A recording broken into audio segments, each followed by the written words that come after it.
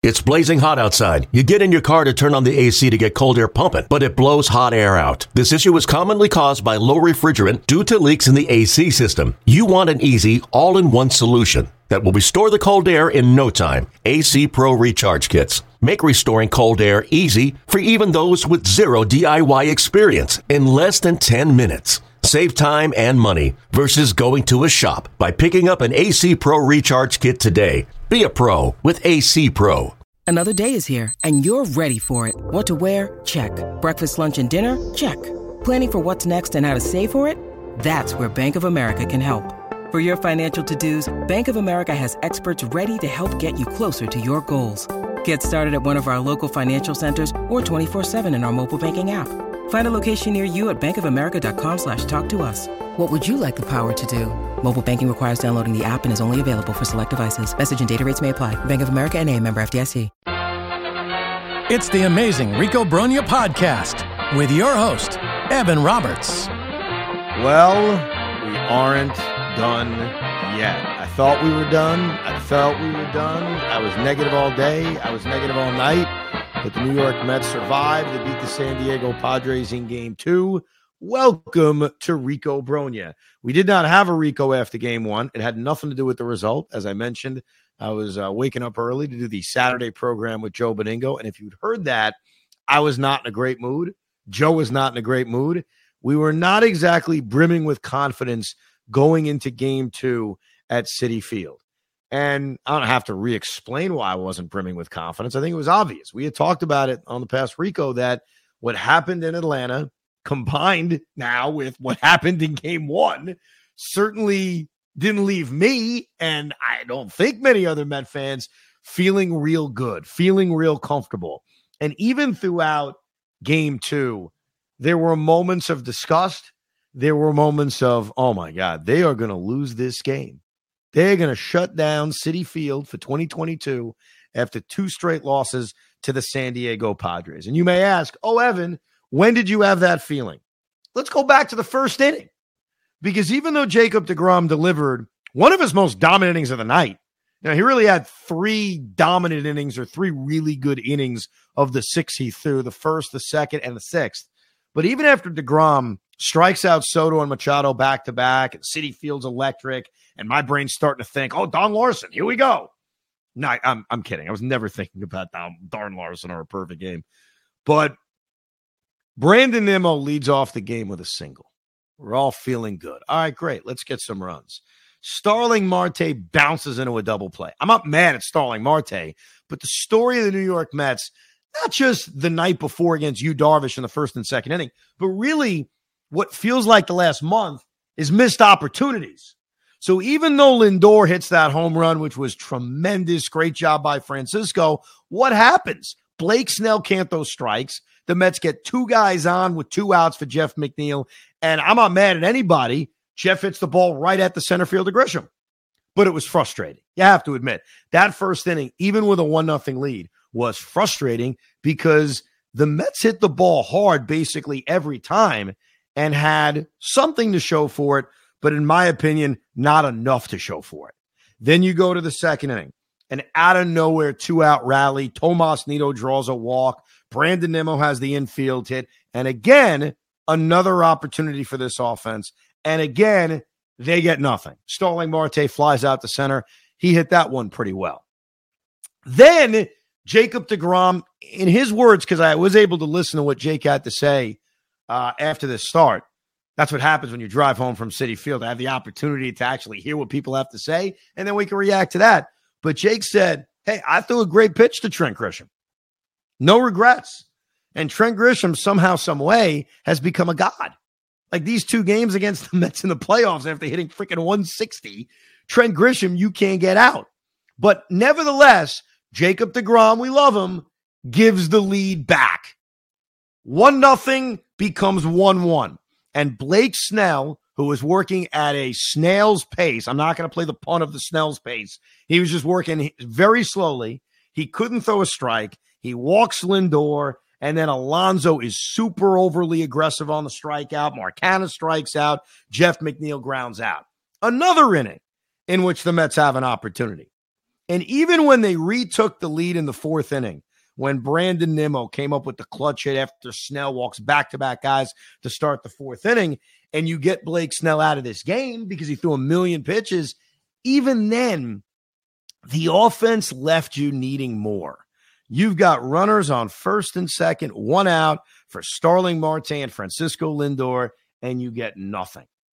And that was scaring the crap out of me. So even with a 2-1 lead, with Jacob deGrom on the mound, through 4 innings, I think I'm thinking what everyone's thinking, which is they haven't scored enough. I love Jake. I do. But never tonight did I ever think, or last night, because I think most people are going to be listening on Sunday morning since we're going to post this at about 2 a.m. because we're recording this at about 1 a.m. So I assume 98% of the audience will be listening to this Sunday or maybe Monday after the Mets get eliminated so you can mock me being somewhat excited after they won game 2, whenever the hell you're listening.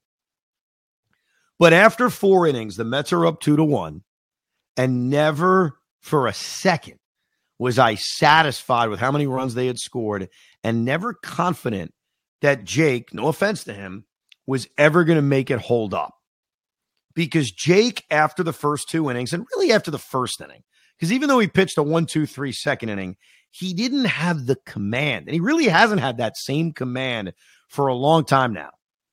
But even in a 1-2-3 second inning, he's fallen behind Brandon Drury. He fell behind Josh Bell. He got outs, which is great. I'm not complaining. But you could tell he wasn't as sharp as when we see Jake at his best. And then, of course, in the 5th inning, in a lot of ways, we saw the best and the worst of our man. Because he issues a leadoff walk to Trent Grisham, in which he was being careful with him. Grisham hit a home run on a pitch Jacob deGrom has no regrets on. He was being careful with him. Padres laid down a bunt sacrifice. Hopefully Tomas Nido's keeping note because he couldn't lay down a bunt sacrifice earlier in the game. And then he throws one too many sliders to Jurickson Profar. He threw so many freaking sliders to this guy. And finally on that 2-2 pitch, he hooks it down the line. And we're all cursing him out. I'm not Profar, deGrom. I got this guy next to me who I think listens to the Rico. So he'll probably say, oh, yeah, that was me. I got a guy next to me screaming at the top of his lungs, opt out, you stupid, soft son of a bitch. And then he starts screaming. He's talking about deGrom. Then he starts screaming, hey, Buck, make this guy throw 150 pitches so his arm falls off in Atlanta. And I'm like, what the hell is going on? Like, trust me, when he gave up the base hit to Profar and then the base hit to Juan Soto and there's 1st and 3rd, 1 out in a tie game, I think we're all worried. I think we're all saying, oh, here we go. deGrom is one more bad pitch away from pulling a Scherzer, from having just a very, very mediocre performance. And so as Manny Machado was striding to the plate, who deGrom handled in his first 2 at-bats, I closed my eyes because otherwise I wanted to punch this man. He's a nice guy. We talk all the time, but I really wanted to punch him in the face for everything he was screaming at Jake. Like, I mean, I'm not necessarily disagreeing with some of the things, but really, we're talking about opt-outs and go to Atlanta in the middle of a goddamn postseason game. Can we wait till the season's over? And I'm sure we'll have plenty of discussions on opt-outs and Atlanta and Texas and how much you want to pay him. We'll do a whole freaking podcast about it. But not now, fatty. Sorry, he's not fat. I was angry and I apologize. Anyhow, I closed my eyes and I thought of the Dodgers in 2015 and thought of how the best of Jake that night was not dominating, was his ability to get out of trouble. And even though he had given up the home run earlier to Grisham and he had just given up the RBI single to Profar, this was nut time for Jacob deGrom. This was nut up time for Big Jake. And to his credit, he strikes out Manny Machado, I think with a fastball. I think he ended up blowing a fastball right by him after he threw a couple of sliders early. And then he strikes out Josh Bell. And it was nut up time by Jake. And to Jake's credit, he's at 90 pitches. He gets through the 5th. They're still tied. So it's kind of a minor victory. And the thoughts going through my mind of maybe Jake's done.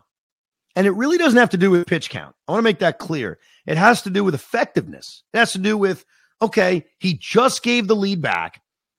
He somehow found a way to get the last 2 outs and keep the game tied. I'm thinking, what gives the Mets the best chance to win? Like, do I trust that Jacob deGrom can go back out for the 6th inning and get the job done? And what I would learn very quickly, what we would all learn very quickly, is he'd be doing it with a lead because Pete Alonso ambushed the very first pitch of the 5th inning from Nick Martinez. And that was a huge moment for Pete. It was a huge moment in this game, obviously, for us as Met fans. But I think for Pete, after striking out earlier, he did draw a walk in the 1st inning. That was the deep breath moment for Pete Alonso. And even later in the game, during the huge break it open rally in the 7th inning, Pete had such a great at-bat. Was that a 10-pitch at-bat too? He had a very long at-bat to draw the walk to get 2 on and nobody out.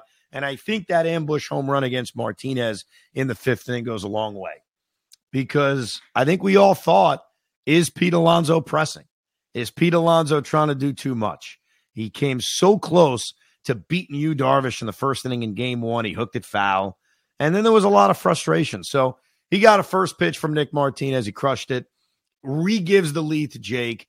And what I tweeted out was what I thought, which was, let deGrom start the 6th, but be ready. Be ready. He puts a guy on base. He walks a guy. He has walked 2 guys in this game, which for deGrom feels like 10 because he never walks anybody. Be ready to get Jake out of the game.